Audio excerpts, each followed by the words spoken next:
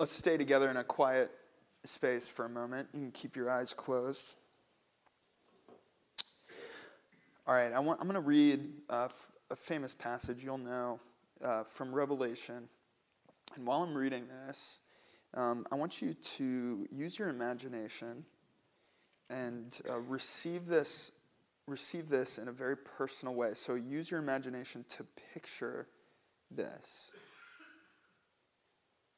You're in your house. You're sitting down at your dining room table. Your family's there. Or a friend, someone who's really close with you. You're sitting at your dining room table, and you're just kind of quiet.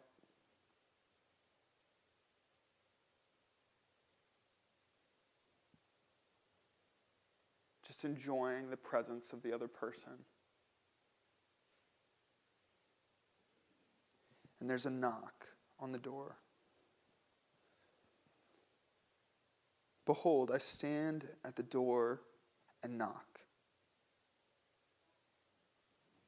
If anyone hears my voice and opens the door, I will come in and eat with him, and he with me. So now in your imagination, I invite you to stand up from the table and go to your front door and open the door, and there's Jesus standing at your door, asking if he can come in and eat with you.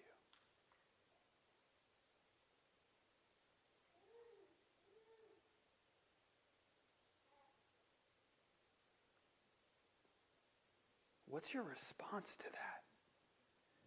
When you open the door and there he is, the risen Messiah, the Lamb of God who's slain to take away the sins of the world, the one who is worthy of all blessing and honor and glory. There he is, standing, knocking so gently on your door, asking if he can come in. What is your response?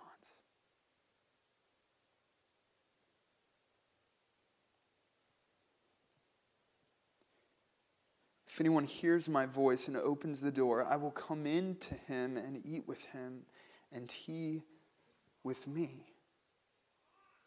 The one who conquers, I will grant him to sit with me on my throne, as I also conquered and sat down with my Father on his throne. He who has an ear, let him hear what the Spirit says to the churches. All right, you can open your eyes. Do you remember the story where James and John have their mom come ask Jesus if they can sit at the right hand and left hand of Jesus when he comes into his kingdom? So it's not hard to imagine this, but if you were one of the other disciples and you heard this, how would you feel? How would you feel if you heard James and John say, we want to sit at your right and left hand? What would that do to you personally if you were one of the other 12? You'd be mad, right? You'd be angry, frustrated. You'd be left out, feeling like they were arrogant. So who wrote the book of Revelation? As far as wrote it down? John. What was his request at that point? That he would sit where? At the right hand of Jesus in his kingdom.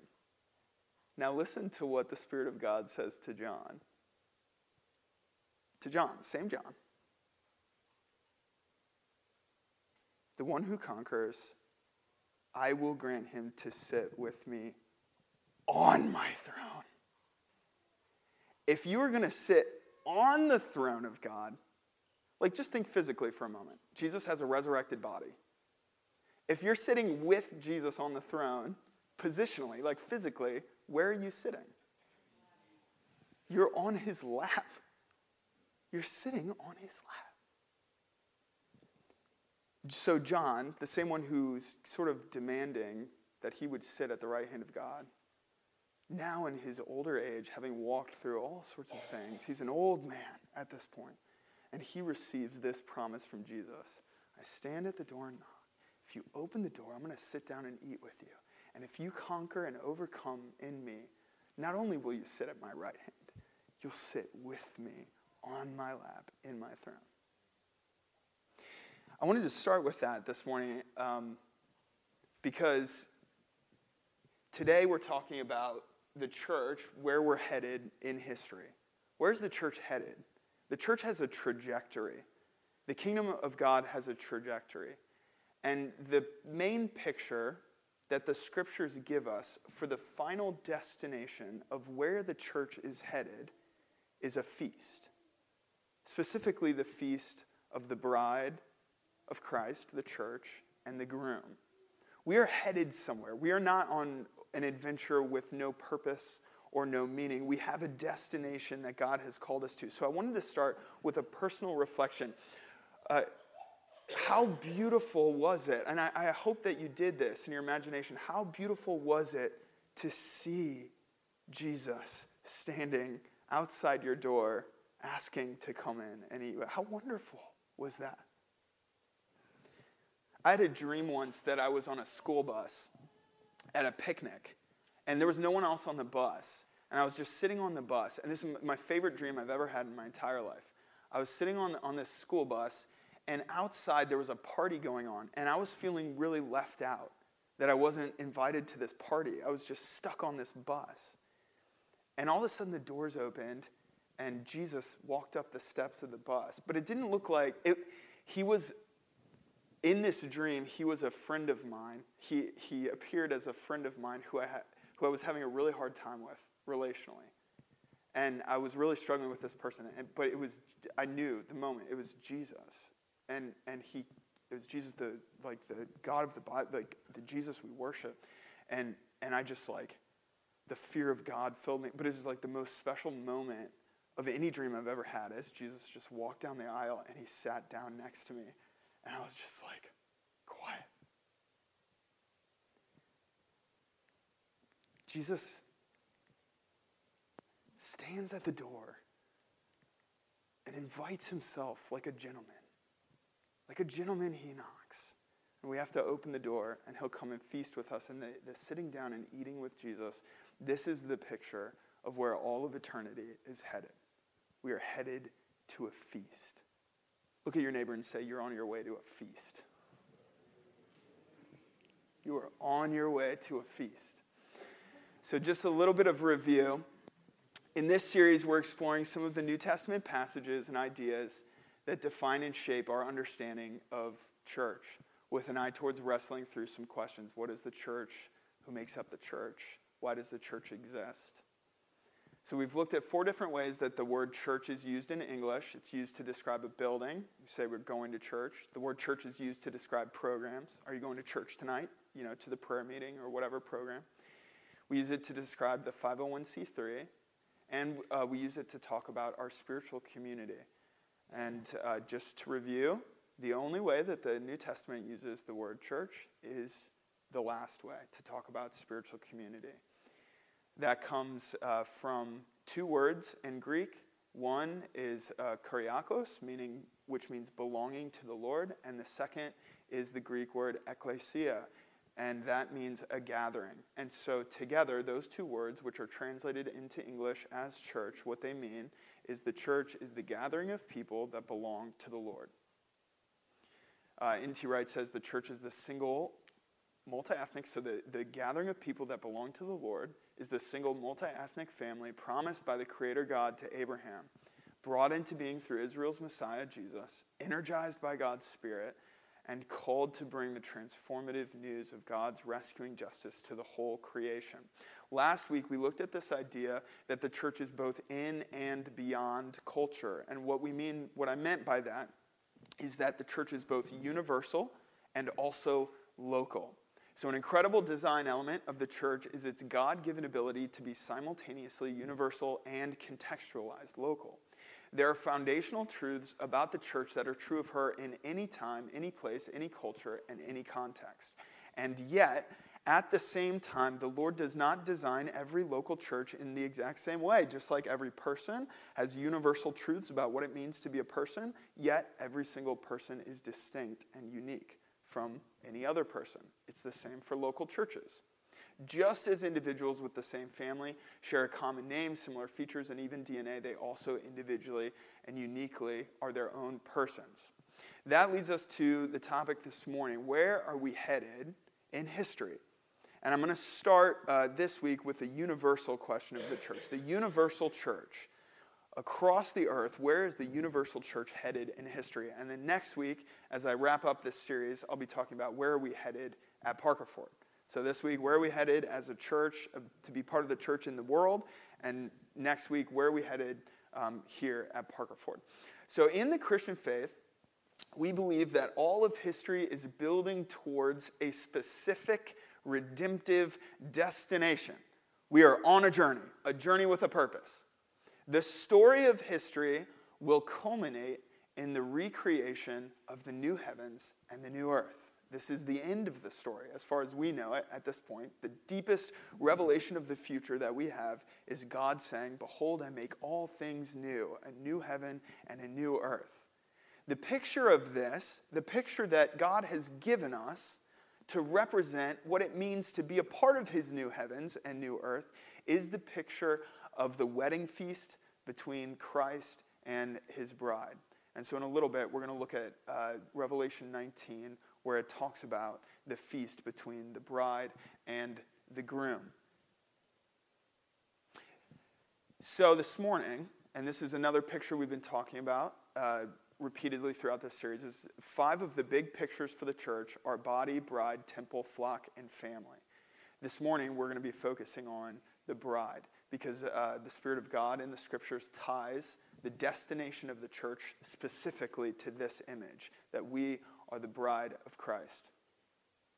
All right, so if you think, many of you might be familiar with this idea. Have you seen this before? Creation, fall, redemption, consummation?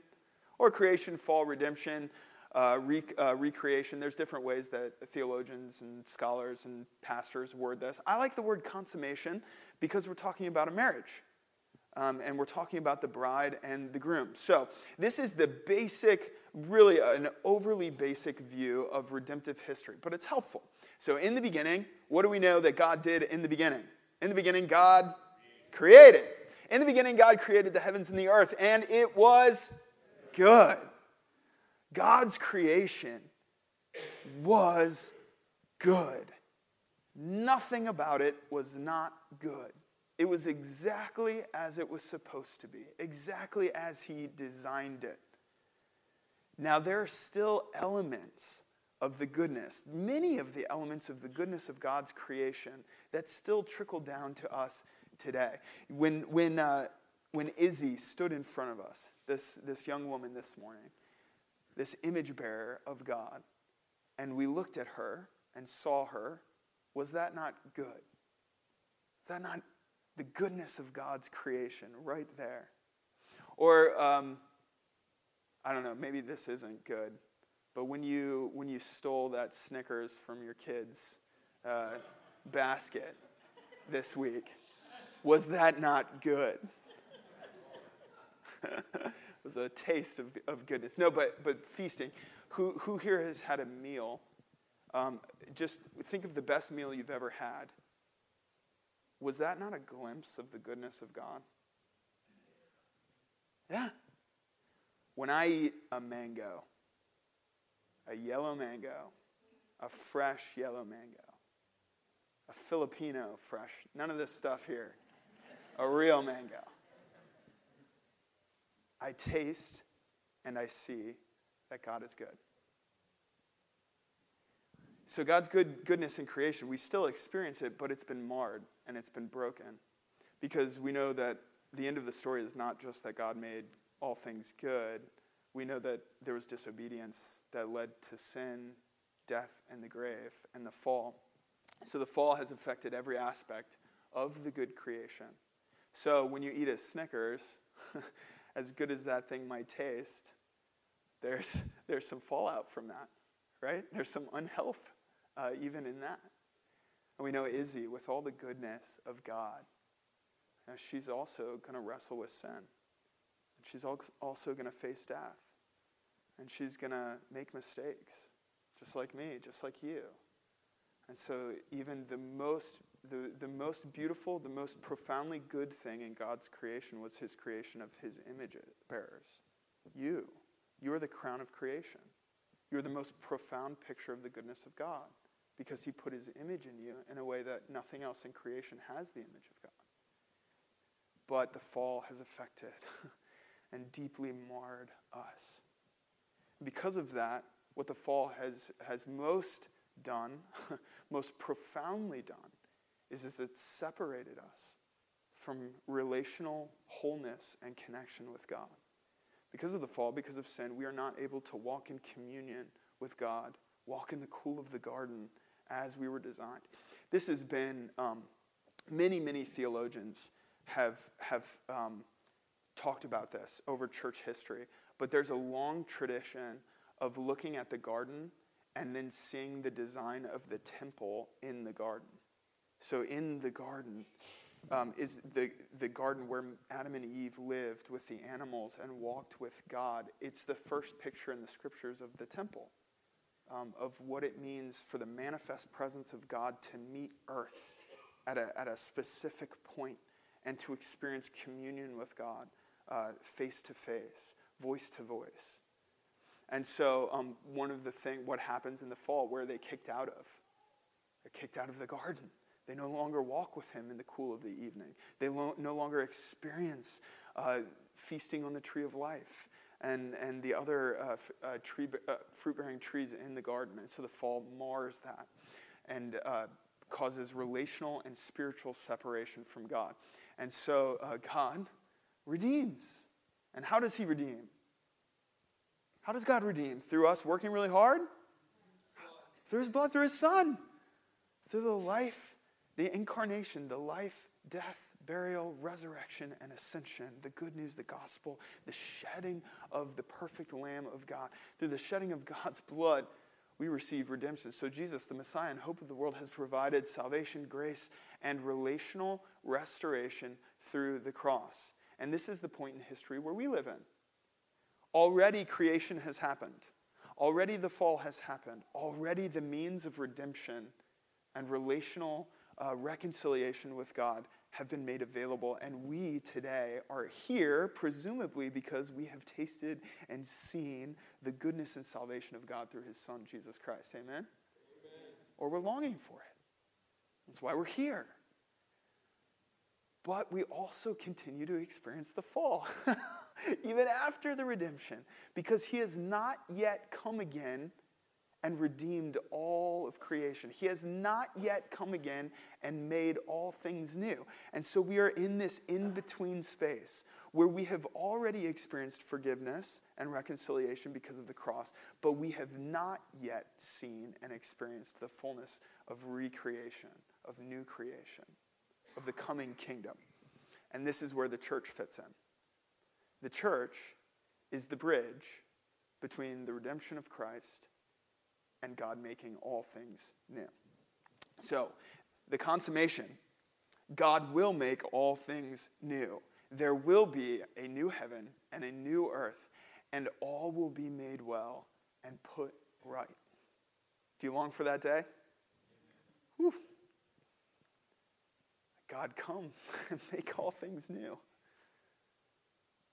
A day is coming, you've promised in both the Old Testament and the New Testament, Lord, where there will be no more tears. There will be no more suffering. There will be no more death. It's hard for us to even fathom that that's possible. How is that possible? Things are so broke. We cannot fathom in our minds a world without sin and death. We can't even imagine that.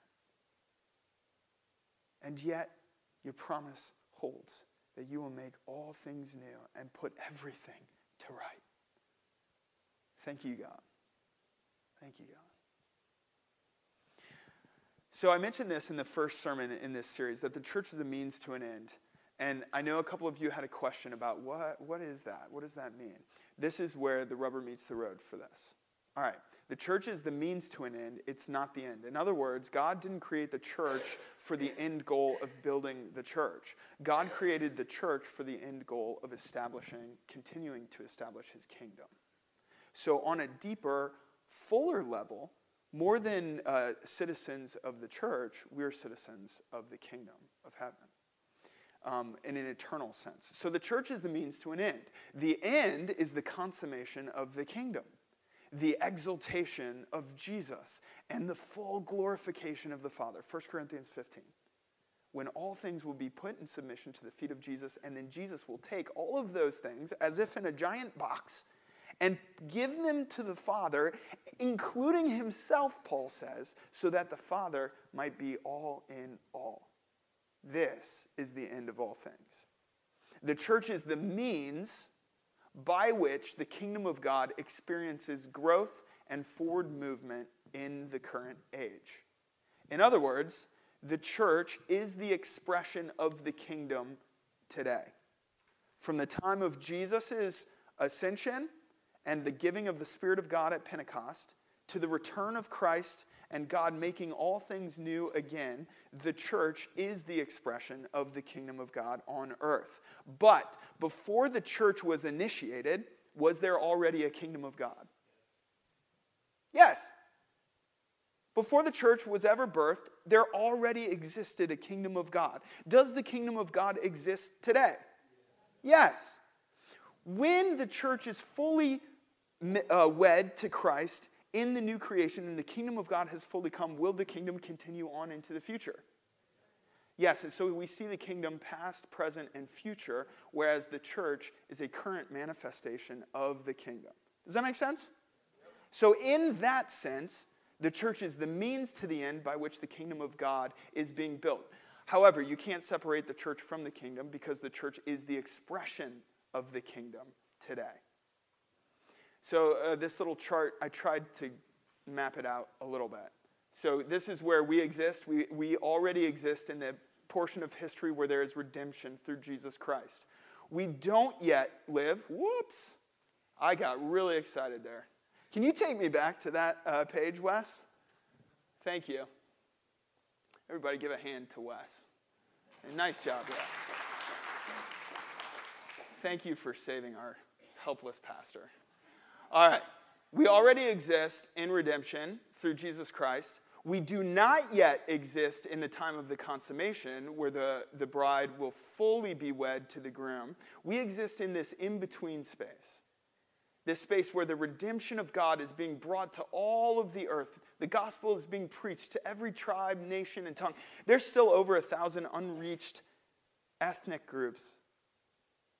Over 1,000 unreached people groups on earth. And how that's defined, a people group would be a language.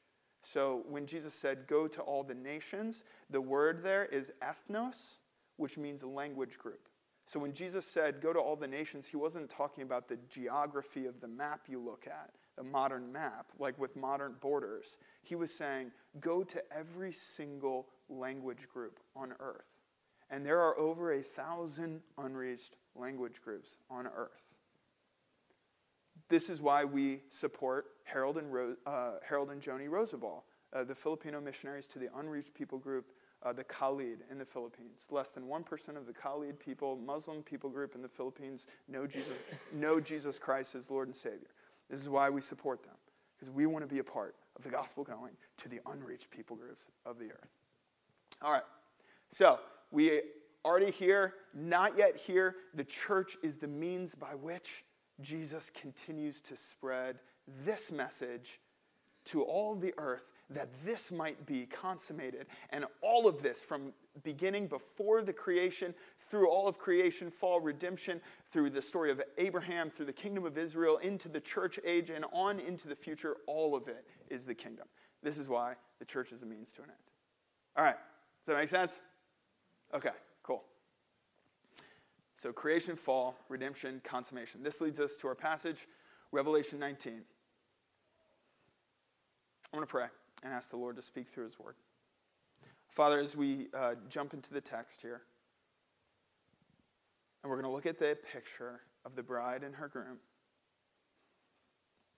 we invite you, God, to speak to us through your word, that you might be glorified and that we might be formed into the image of your Son. Your word is alive and active. Your word has authority for the building up of the church and the building up of our families and the building up of our individual lives. Your word is authoritative. It is the means by which we receive the story, comes through the word, the story of Jesus, the proclaiming of it. We thank you for your word, God, and we pray that you would open our eyes and our hearts, our spirits and our minds to receiving your word this morning. This is historically a very difficult book to engage. It's so confusing, and there's so many theories about what Revelation is talking about. Father, we pray that you would make clear this morning that what this passage is talking about is your bride and Jesus feasting together in eternity as you make all things right through the blood of Christ. We pray this in your name. Amen. This is Revelation 19, verse 1. After this is John the apostle. I heard what seemed to be the loud voice of a great multitude in heaven crying out, "Hallelujah! Salvation and glory and power belong to our God, for his judgments are true and just. For he has judged the great prostitute who corrupted the earth with her immorality and has avenged on her the blood of his servants. For every good and perfect thing in creation, there is a counterfeit." And the church is the bride of Christ, and the enemy has a counterfeit. And that's the prostitute, the counterfeit. And she often will disguise herself to look like the bride. But she is not. She's there to deceive people. You know the two women in the book of wisdom, of Proverbs? There's the two women. There's Lady Wisdom, and what's the other lady? Remember? Lady Folly. And what does Lady Folly cry out? She says, "Young man walking through the streets, come into my house that I might seduce you. Come and drink of my wine. Come and eat of my fruit. Come and sleep with me. My husband is away," she says. "He won't know." And then there's this turn, and it's incredible poetry.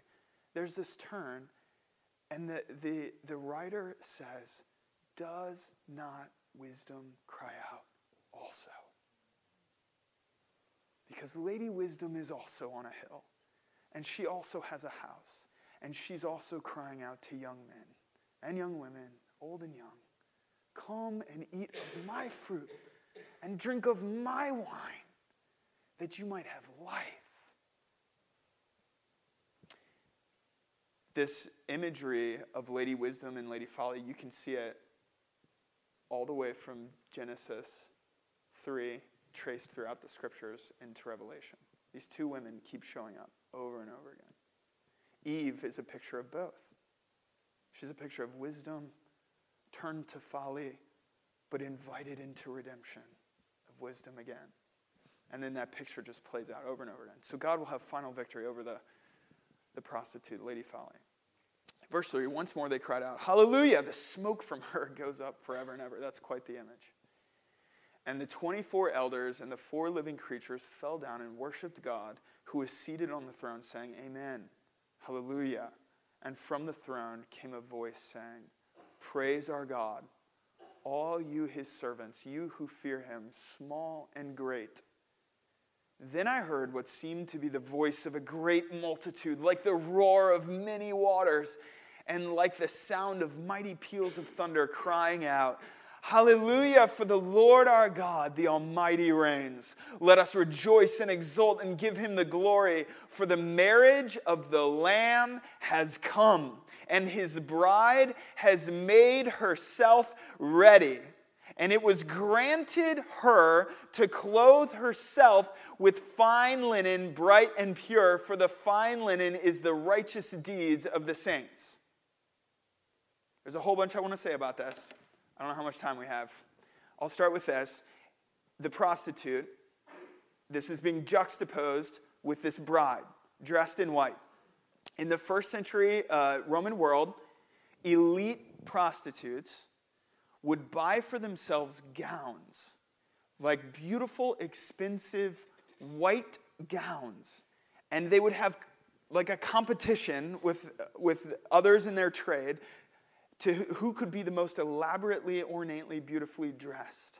in these white gowns, and they would seek to entice men to pay for their services based on this. Now here, John is saying,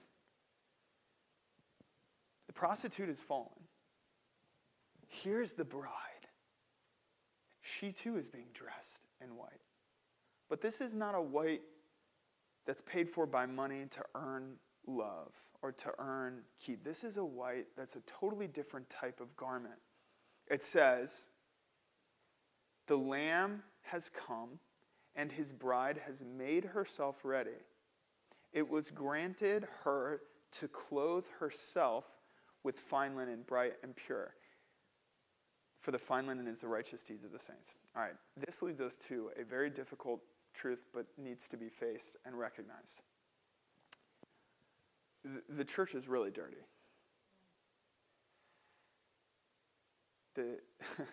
All of us, every single one of us in this room, including you, including me, we have all been hurt by the church. And there are many times where she appears anything but beautiful. You gossip about somebody in the church. When affairs take place in the church. When money is stolen in the church. When there's abuse of power and young people are abused in the church. Is that beautiful? Is that fine linen? So what do we do with that? What do we do with that?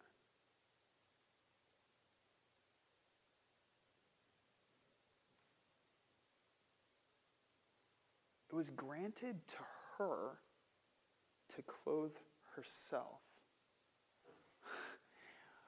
That reminds me of Jeremiah when he says, all of our righteous deeds are like what? Filthy rags. Often when I think of the church, we are clothing ourselves in something. It doesn't seem to be this. So what do we do with that? And why was it granted to us, the church? Not just Parker Ford, I mean the universal church, the church throughout all of history, to clothe herself. How is that even possible? How is God working in this mess? If you know your church history, you know that there have been some pretty dark periods in church history. There have been some pretty bad and ugly times. And yet, in all of our brokenness and fallenness, and all of our sin and shame and uncleanliness, unfaithfulness, and yet, God continues to do a work in the church and continues to work in his bride in such a way that she's being granted the ability to clothe herself with fine linen, bright and pure for the feast. And the fine linen is the righteous deeds of the saints. Do we earn God's love through righteous deeds? Of course not. Can you earn God's love through righteous deeds? What then are righteous deeds? They're the overflow, right? You are already loved. You are already redeemed. And how does a loved and redeemed person act? Overflow with thanks to God. Yeah, with thanks and righteousness. So, think about this in Galatians when Paul says to clothe yourselves. Think about this imagery. It's been granted to the church to clothe herself with fine linen, bright and pure.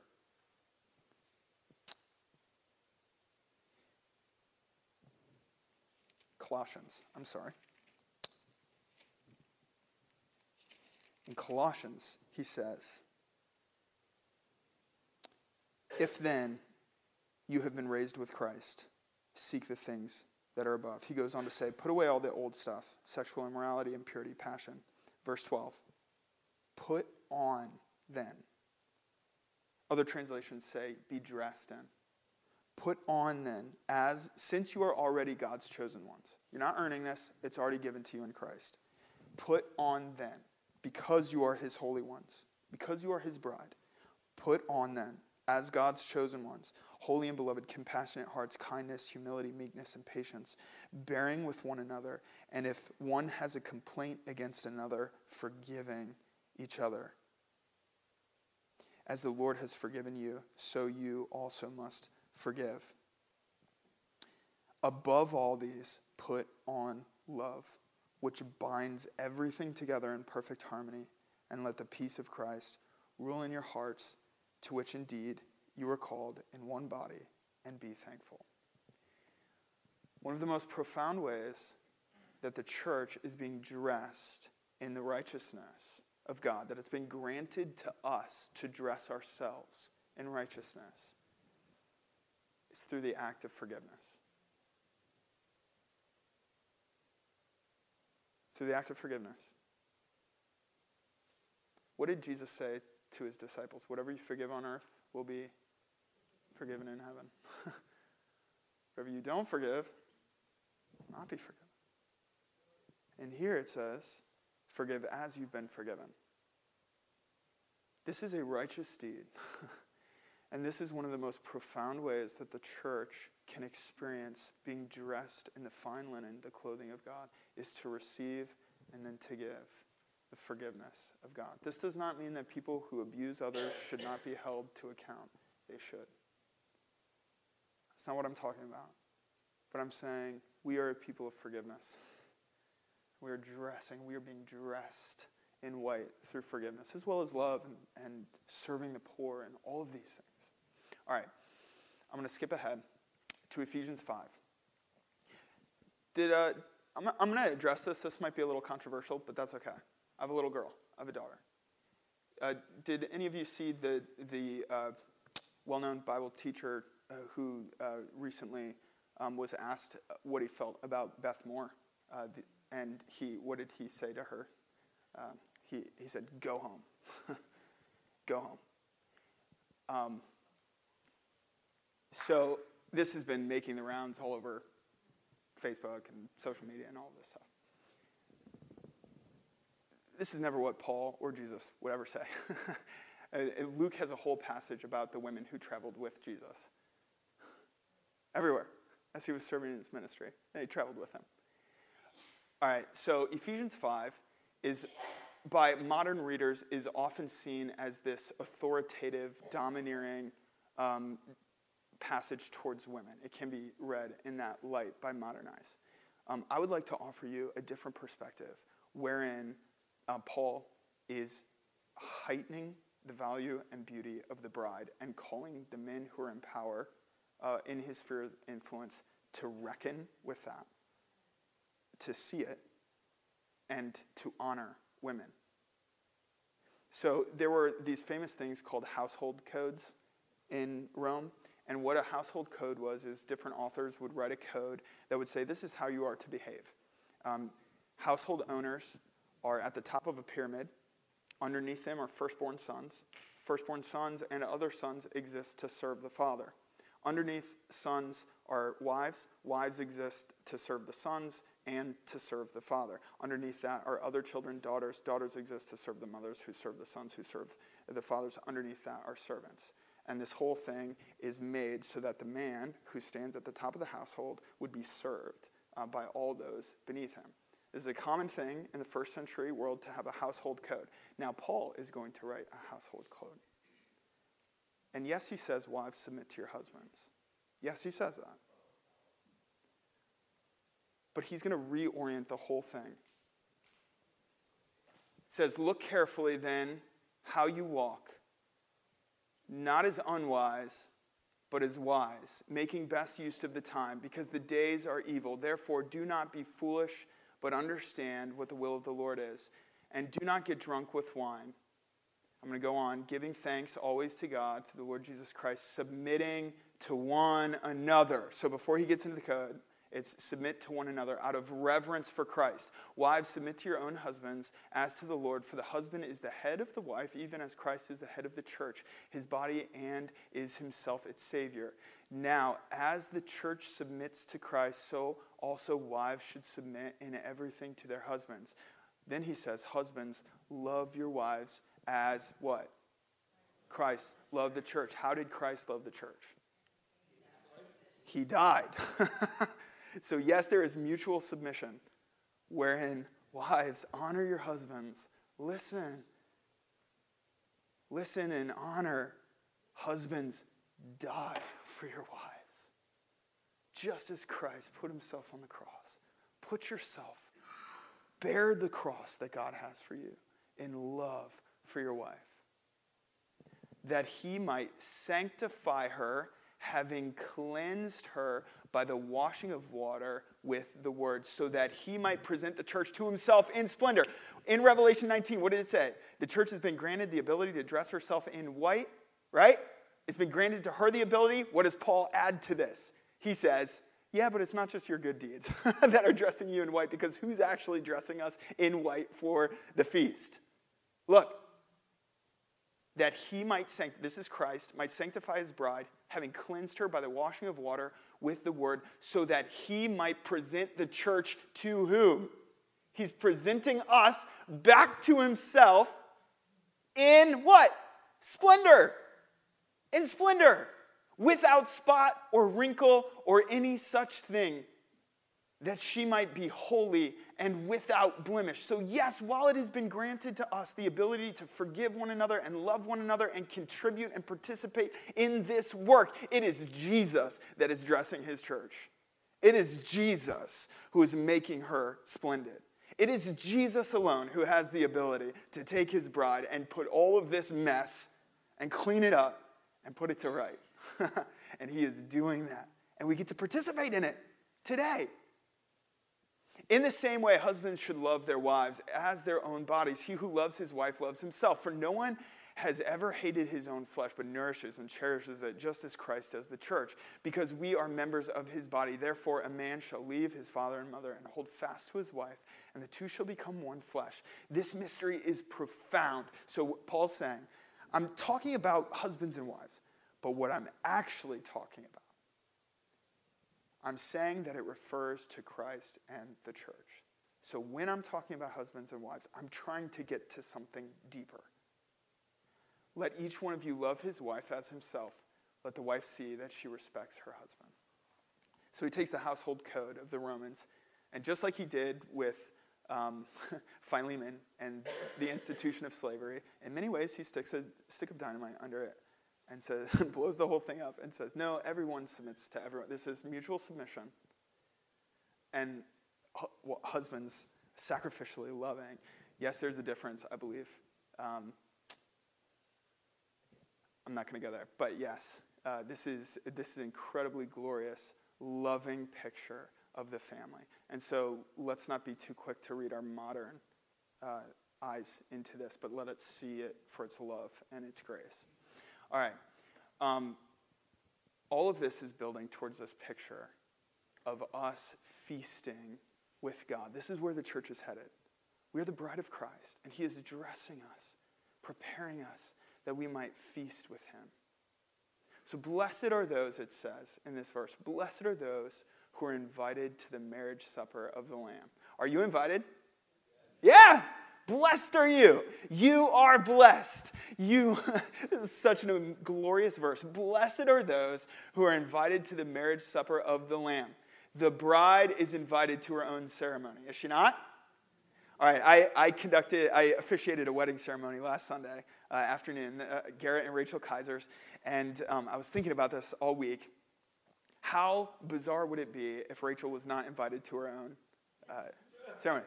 It would just be the most bizarre thing, right? It would be terrible. Everyone would be upset. The bride, of course, is invited to her own wedding ceremony. It was funny. I was listening to a sermon on this passage by a Presbyterian pastor named Steve Brown, and he was talking about this passage, and he was saying, he's an older gentleman, and he's saying, I've done hundreds of weddings in my life. And from time to time, the groom is really nervous before the ceremony, like especially if they're a young couple, the groom's like real nervous, and I'll see him shaking. And he's like, I always say to the groom, you got nothing to worry about because there's not a single person here that's here for you. You could faint, you could hit the floor, and nobody cares. They're here for the bride. That's pretty true. In the end of all things, though, it's actually the opposite. everyone is there for the groom. Everyone is there for Jesus. So if you are in Christ, you are a member of the bride. If you are a member of the bride, you are at the feast table. You're there. Revelation 2, behold, or 3, behold, I stand at the door and knock. That was written to believers. That was written to you and I. The church advances the kingdom of God. It's a means to an end. It advances the kingdom of God by growing the size of the feast table. Do you have a dining room table that can expand with leaves? No? You know those tables that can pull out? God's got a really big table. And it just keeps expanding and expanding. And he's got a whole bunch of leaves. And every time you bring someone else into the bride, the Spirit of God does that through us, through his ministry, through his gospel. There's another leaf added to the table. His table has a whole bunch of extra leaves, and it keeps on expanding. Invite others to join the feast.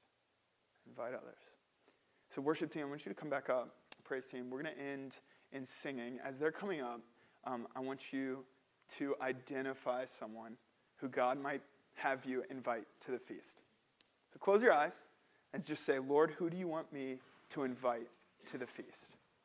And just pray for that person. Pray that they would know Jesus.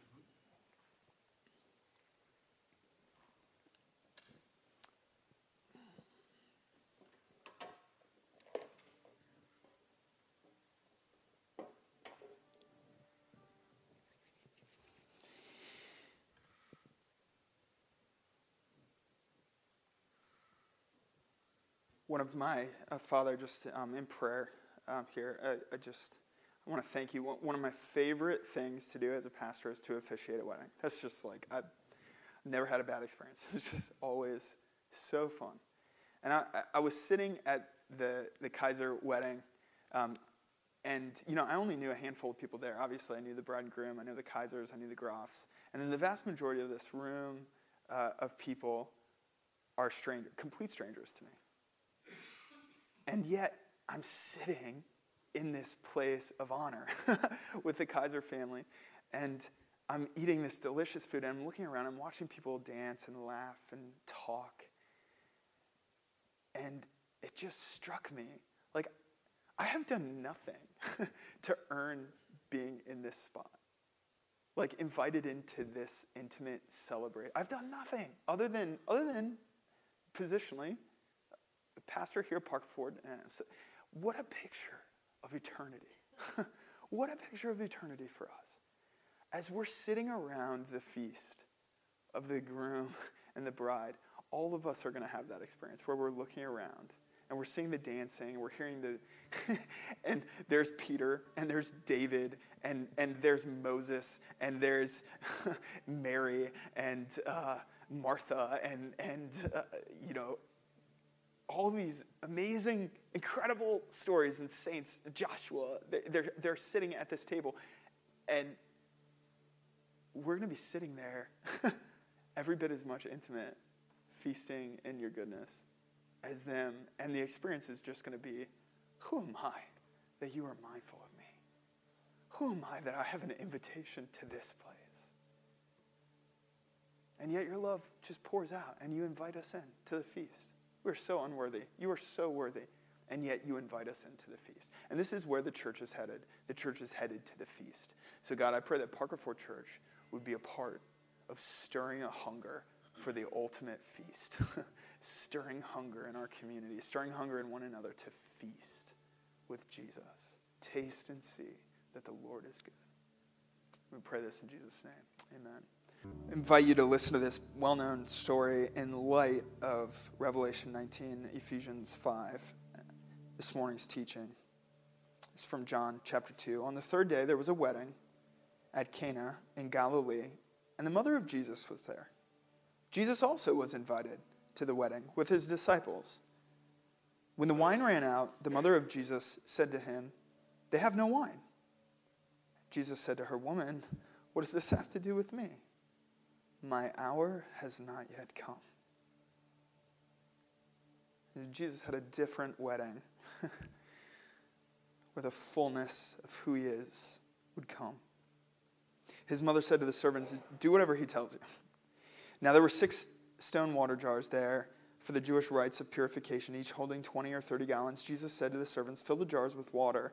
And they filled them up to the brim. And he said to them, "Now draw some out and take it to the master of the feast." So they took it. When the master of the feast tasted the water, now become wine, and did not know where it came from, though the servants who had drawn the water knew, the master of the feast called the bridegroom and said to him, "Everyone serves the good wine first, and when people have drunk freely, then the poor wine. But you have kept the good wine until now."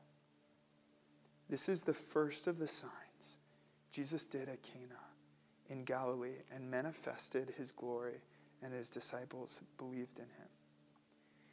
Father, it's a trick. It's a human trick to serve the good wine first because you want to cause, people to be in a stupor. And when they're numbed, then you serve them the cheaper stuff that you can actually afford. Our God has served to us the richest of wines. First, middle, and last of all, through his Son. And when we arrive at eternity's shore, death is just a memory, and sin's no more. And we are gathered at that wedding feast. We will feast and drink in the presence of the Lamb, on his goodness, on his blood poured out for us, on his body, on the water of life that bubbles up within us through him. We will feast and we will drink on the goodness of God. And it will be the church at rest in the kingdom. And we thank you for that. We bless you, God, and we pray and sing in your name. Amen.